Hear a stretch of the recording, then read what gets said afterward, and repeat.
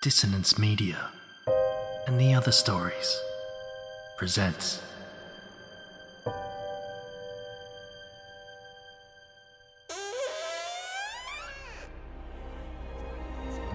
Step into the abyss of After the Gloaming, a gothic fiction podcast that delves into the depths of human emotion. Unyielding love, revenge, internal struggles, and restless souls await you in 9 haunting episodes, where dread, fear, and rare glimpses of eerie happiness linger. Dare to listen on your favourite podcatcher? After the Gloaming beckons. Search now, but beware. Innocence will be left behind.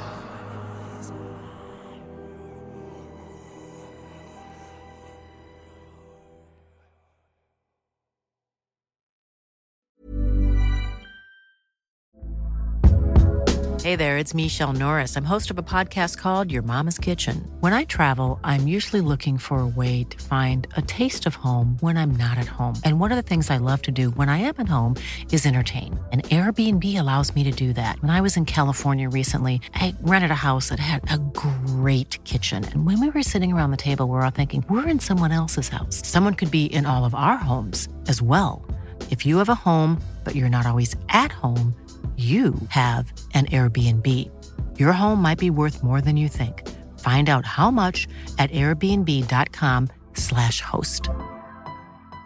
Many of us have those stubborn pounds that seem impossible to lose, no matter how good we eat or how hard we work out. My solution is PlushCare.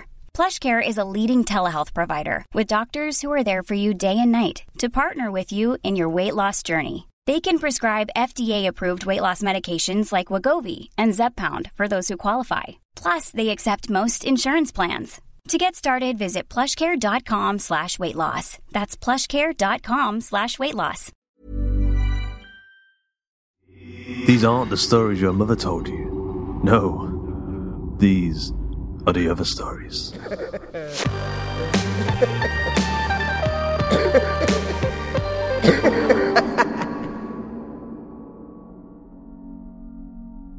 Hello, dear listeners. It's me, Luke, your friend from way back when. We've known each other for a long time now, haven't we? Feels like a lifetime, doesn't it? We first met back when you were having some trouble. Can't remember exactly what kind of trouble. It could have been something big and serious, like you didn't know what to eat for dinner, or something small and silly, like you didn't know what to eat for dinner. As you stared at the open kitchen cabinet, at the endless rows of tinned beans and tomatoes, mouth agape, saliva pooling, you dug your fingers into your ears. Remember? Yes. Yeah. You were staring at the wall and you suddenly thought that the world was so damn noisy, so you dug your index fingers all the way in and dug a little more until there wasn't a single whisper of the outside world left. There was only the sound of your blood beating against your eardrums and rhythmic, gushing thumps. And that's when you heard it. The theme tune, the music, and the stories, ever so many stories. From nothing, you imagined up an entire podcast. And you even named it, you called it The Other Stories. You and The Other Stories have since been on all sorts of adventures, like way back when you visited Volume 1, Alien Invasion, and that time you took a trip to Volume 79, Mirrors. And remember Volume 12, Under the Bed, or Volume 30, London Underground, or what about Volume 45, Abandoned Places? And it was only last month you stopped off at Volume 88, Strange Weather. And what's that? Just up ahead. Look.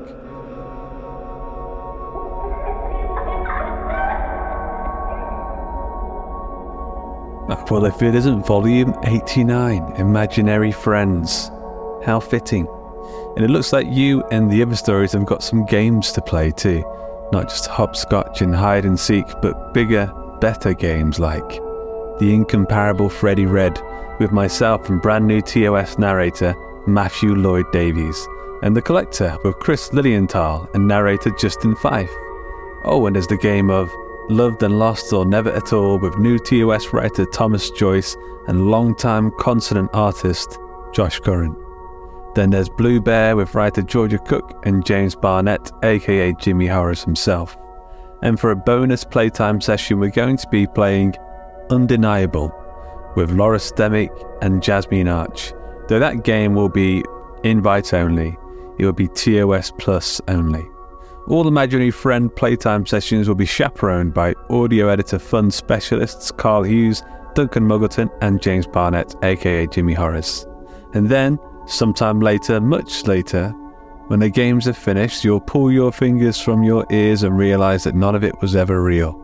All of this, the theme tune, the music, the stories, was only ever in your head, and no matter how hard you'll try to get it back, you never will. Never, ever, ever. But that's later. For now, welcome to Volume 89. If you enjoy what we do, be sure to become a TOS Plus member. This will get you exclusive content, ad-free, early access in high-quality audio, and community fun times. And on top of that, you'll be supporting your favourite weekly weird fiction podcast. More info can be found at theotherstories.net/plus. Or just go and subscribe either via Apple's premium podcast service or Patreon. Speaking of Patreon, over on Patreon we have one new super-powered patron.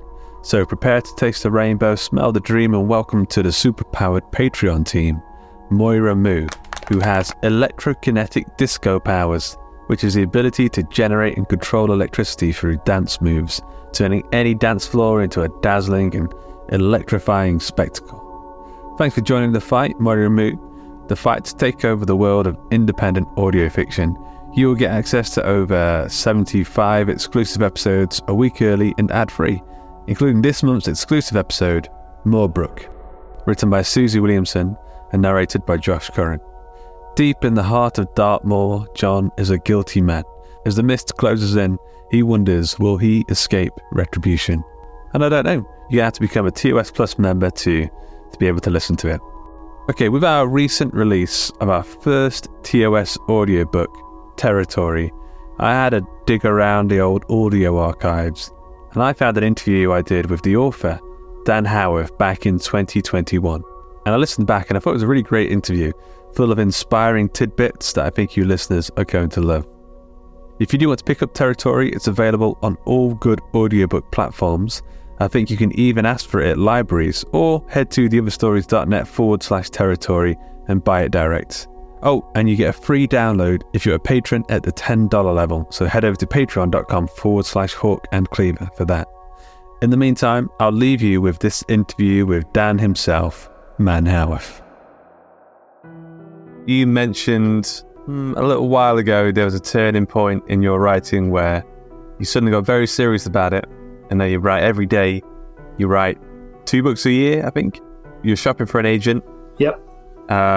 You're wearing suits and blazers when you're at the writing desk, and you're clocking in. I mean, my first question is, why? Why now? Why so professional? That's a very good question. Professional is probably a matter of perspective, I would say. But one of the drivers for it was, like, all through my life, like a lot of us, you know, I've wanted to write, and it always seems like when you're younger or whatever, you just have like all the time in the world to just do what you want to do, pursue your projects and all that kind of stuff. And for me, it always kind of felt like the more time I had, the more time I had to waste in some respects. So I'd kind of spend a lot of time on the writing ritual. You know, back in the day, I'd make sure the tea was at the perfect temperature, and, you know, the right font was selected, and all this kind of nonsense and stuff that doesn't really matter. And I'd probably spend more time thinking about writing than I actually did ever producing anything. And then, like, 2016 summer, my daughter was born. And it was just like, I was downstairs one night and I was just thinking, like, I was waiting for the bottle to heat up, and I was just like, oh shit, like, I don't have all that time anymore. Like, what am I going to do? I'm not going to be able to get any writing done. And in some respects, like, having that time kind of condensed has just really made it easier to be more productive. So it kind of started with my lunchtime ritual, where it was, you know, it's easy when you're at work to just sit there for your hour and, you know, muck about on, you know, the Guardian website or whatever it is where you eat your sandwich. So I was like, right, I'm going to start doing my writing during my lunch hour. So I started off, and probably I'd get like 100 words done in the hour, like just tapping away at this little tablet with a tiny little keyboard that I had. And over time, you just kind of train yourself to be able to do it a bit better. So you turn off your internal editor and just bang, you get in that routine of sitting there. I'm sat in this office, I'm wearing my work clothes, my shirt and tie and all that kind of get up, which I wouldn't recommend as the most comfortable writing wear. But you do feel like a pure, cold-hearted businessman, which in some respects is good for productivity. Did you ever find, I used to write at lunch as well, and I used to, all my friends in the different teams would be sat around a table chatting, and I'd just walk past to the the table on my own and sit down and get the laptop out and start writing. There's always a part of me that was like, what do they think I'm up to? Yeah. I mean, I learned pretty early, like you've got to take yourself somewhere else. If you try and do it in the canteen, there's always somebody who A, wants to be sociable, which is fine, I can tolerate that, I get it. Or B, the worst type of person who knows you're on your lunch and still comes to ask you something about work. The worst. Those people will burn in hell, I am sure of it. So you've got to get yourself away from those kind of time bandits. So what I was doing was booking like a meeting room, because nobody used them at lunchtime. So I was booking a meeting room and just going and sitting in there, and people look at you like you're a psychopath, because a lot of them are kind of glass-fronted. So they know that you're sat there on your own, and they're either thinking, this guy is either planning a murder or plotting a promotion, and both of them aren't a particularly good look, are they? The best place that I used to, in fact, that kind of happened at the current job that I'm at now, but I've been fortunate enough to work over the road from 2 libraries, so I can go over there and you can kind of distance yourself from your work stuff and be surrounded by books, which I am 95% sure makes you more productive. If you're trying to write while there's a book in the room, it will make you write more, I'm sure of it. That is science. Yeah, and so 2 books a year, that's the kind of pace that you're currently on, is that right? Yeah, pretty much. So I'm just hoping to, by the end of November, have wrapped up the second one for this year, and that includes having launched a short story collection, of which a couple of those were originals as well. Yeah, I'm curious. I mean, so do you have like a daily word count? Do you set like quarterly goals? Do you have a whiteboard with what you need to do on there? I do have a whiteboard. I'm looking at it now, and I think we discussed this on the other story. So this is just the crib sheet that I stole from Chuck Palahniuk's book on writing, and that's all just written in capital letters. So that's not a writing goal, but the goals have gone over time, really. So now, if there hasn't been a working day in which I've been writing when I haven't written 1,000 words for probably 4 years, I would say. I did keep a spreadsheet at one point, but that just felt a bit too mathematical. You've burnt in the routine now. Yeah, I mean, it's never going to stop. Yeah, it evolved over time. Like I say, it was 100 words, and then I'd set that as my target because that felt like a lot at first. And then I remember the first day I did 500, and I was like, right, I'm going to do this every day now. And then it was the same with 1,000. I mean, to be honest, I have days when I'll get closer to 2,000, but 1,000 is the absolute minimum. Once I get to 1,000, that's it. I can feel like I can relax then. And when you sit down to do your words for the day, do you go over the previous words from yesterday, or do you just go straight on to the next sentence? Yeah, I mean, I think this is part of the mindset. Is I don't know, always try and keep the story in your head as best that I can. The part of going over to the library was a good thing because I'd kind of be walking over that road and, I'm not thinking about the traffic. I'm just thinking about, oh, right, okay, this is what I've got to write today. And that's kind of, if you get that in your head, it makes sitting down a lot easier to just kind of click straight into gear, because if you've only got an hour, you can't waste 10, 15 minutes of that sitting around reading what you've written. So you've kind of got to be able to read over perhaps that last 1 or 2 sentences and then just click straight into gear and go from there. Okay, so this is all fine and dandy on a good day. The sun's out, you've had a great cracking cup of tea, everything's going well. But what about I have to be honest, this past week I found it quite difficult to be quite productive. I've been on a sort of a downtrend What do you do during those weeks where you just feel like, well, you ran out of milk, the sun isn't out, your zip's undone? What do you, when things aren't going right, how do you, I don't know, get you to click yourself over into the correct mindset? I think it's because I've been doing it. It's just become a routine for so long. It's something that you don't even think about. It's like when you go running, for example, you kind of shut your brain down to like the most core part of you that you need to get your arms and legs moving and get you around that distance. Like that's pretty much the mindset that you get in. It's right, you know, we're going to go from 0 to 1,000 here, and these are the things that we need to do. You know, it is like anything. It's, you know, playing the guitar, it's going for a run, it's practice, it's training. You know, it's nobody goes out and just runs 10 miles. Nobody sits down and just writes 1,000 words out of nowhere. You know, you have to keep training yourself. You have to keep it in that routine. You know, Monday through Friday. You know, every day. I don't do it at the weekends, it has to be said. But yeah, Monday through Friday, every day, minimum 1,000 words. It's just, you know, it is just routine now. It has literally been, you know, 5 years, pretty much. So you've kind of protected yourself against those down weeks by just building this like incredibly solid inner, what do they call it, the inner citadel. I mean, it's like a Stoic philosophy. Like you build the inner walls, and like the outside world just can't break through. That's awesome, and I'm very, very jealous. What was the Chuck Palahniuk books you mentioned there? Sorry. Consider This, it's called, his writing book. So there's like 10 bullet points, I think, that I've written down to just summarise the whole book. And then I just look up at those and think, Chuck's shouting at me again, I'd better make sure I get these words written. Yeah, man. And you're shopping for an agent at the minute, you're getting your work out to the traditional marketplace. But I mean, you're doing a bit of both, actually. You've got the Northern Republic thing going on, and you're also trying to get your work out into the traditional markets. Why go that route? Why not go full indie? I think I have quite a limited skill set in some respects. Like, you know, part of what holds me back is artwork, really, when it comes to producing my own books. Like, you know, perhaps I should sit down and try and train myself to learn to draw or something, but yeah, I can't do covers, to be honest, which is part of the problem. So some of that is funding, really, finding good artists. You know, people who you know, kind of produce that top quality art.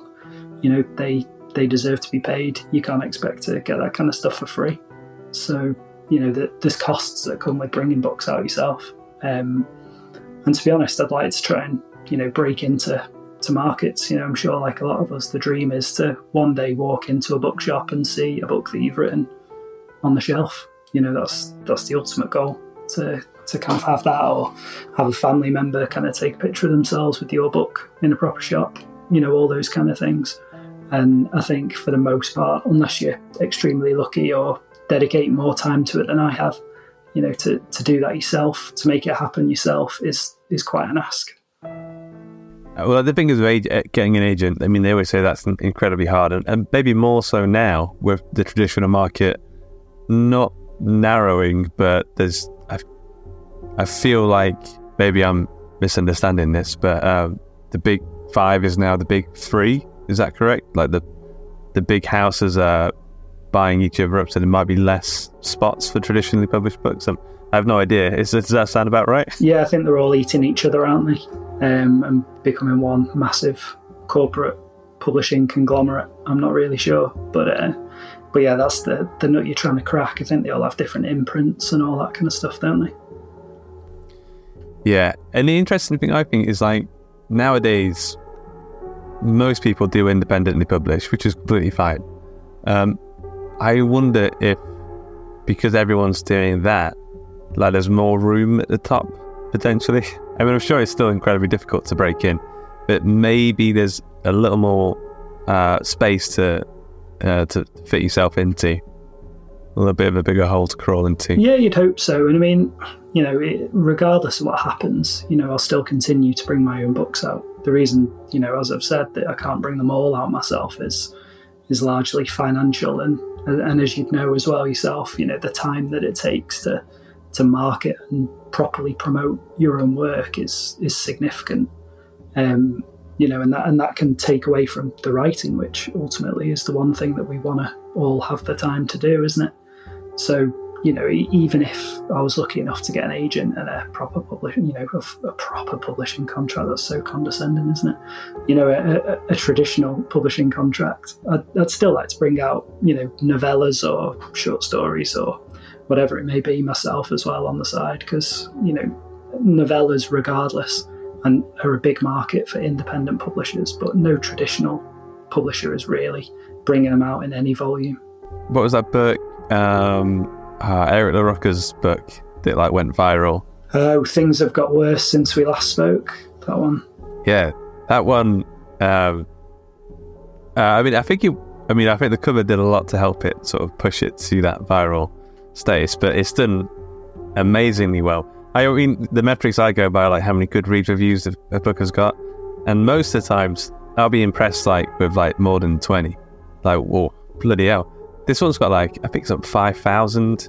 It's only been out for a month or two. I'm sure I read something. He's sold 10,000 copies of that. Yeah, and that was a little while back, right? I seem to remember Sam Richard, the publisher, saying that. Yeah, and the book just seems to be popping up everywhere. I think they've got to the point where they've broken through into a much bigger space where bookshops are now ordering it in.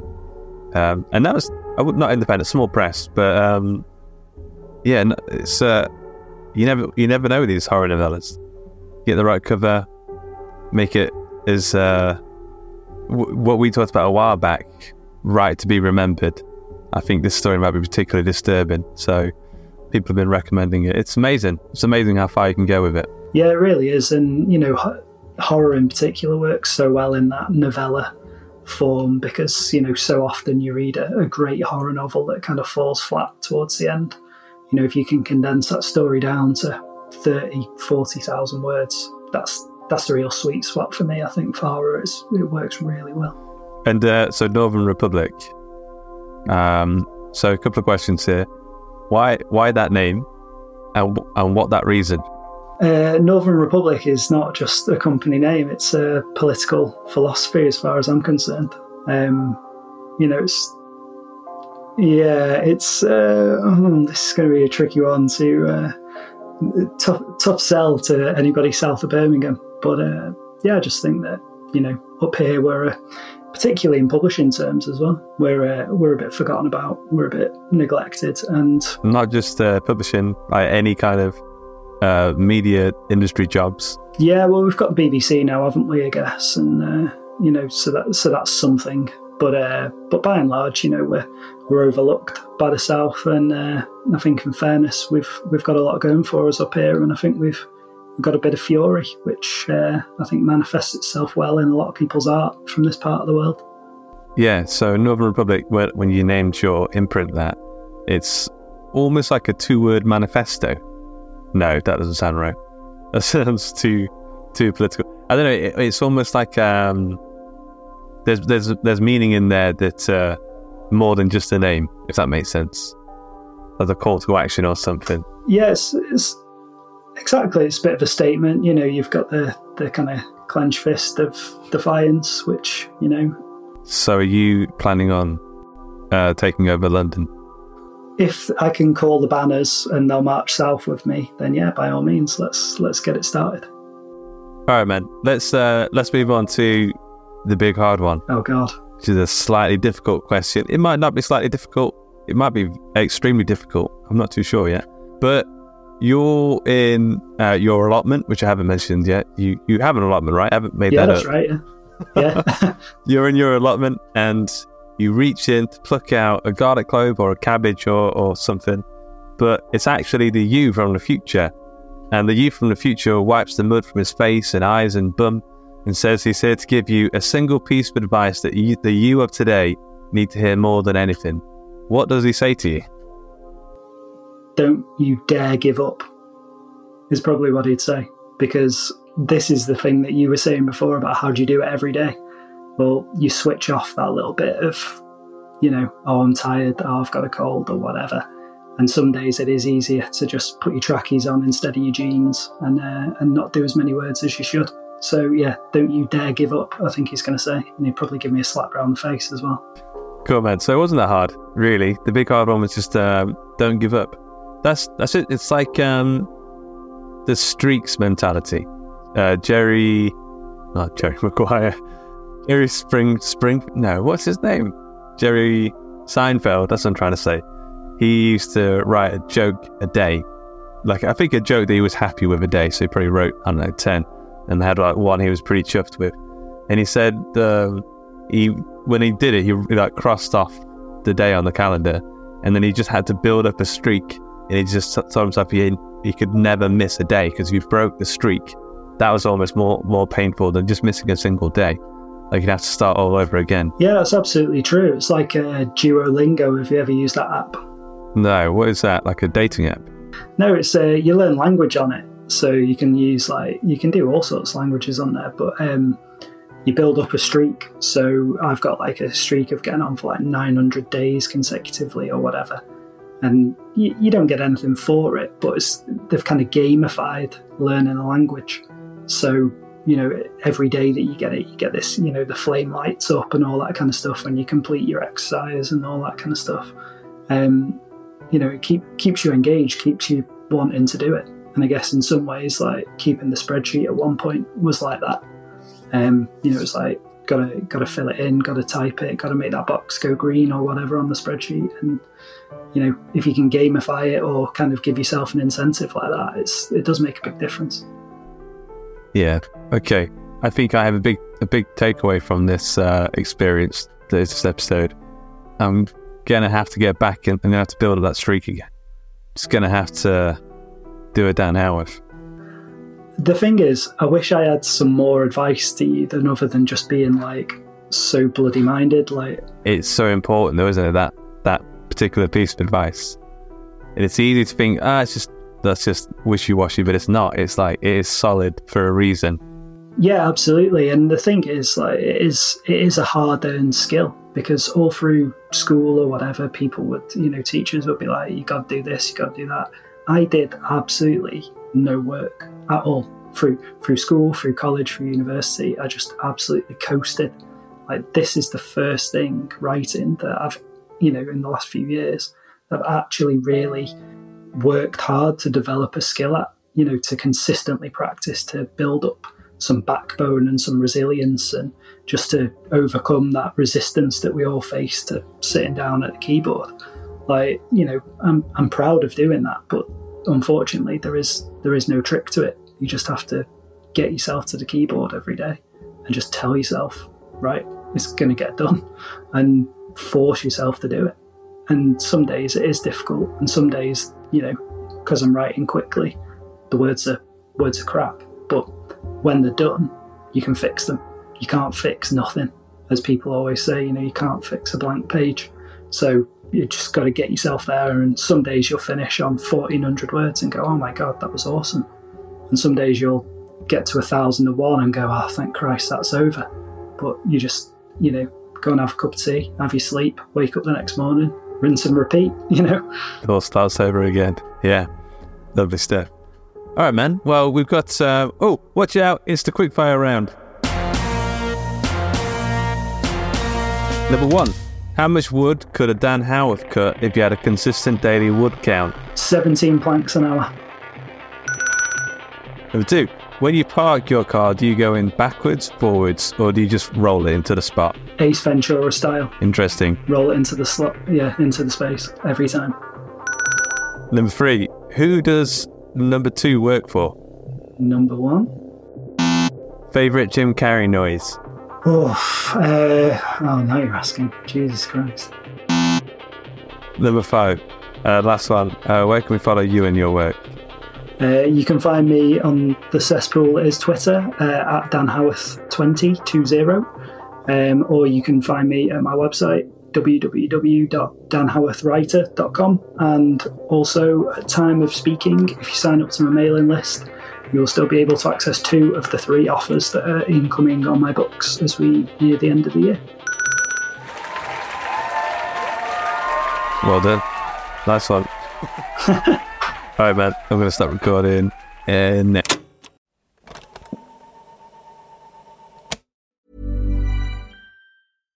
Hi, I'm Daniel, founder of Pretty Litter. Cats and cat owners deserve better than any old-fashioned litter. That's why I teamed up with scientists and veterinarians to create Pretty Litter. Its innovative crystal formula has superior odor control and weighs up to 80% less than clay litter. Pretty Litter even monitors health by changing colors to help detect early signs of potential illness. It's the world's smartest kitty litter. Go to prettylitter.com and use code ACAST for 20% off your first order and a free cat toy. Terms and conditions apply. See site for details. Even when we're on a budget, we still deserve nice things.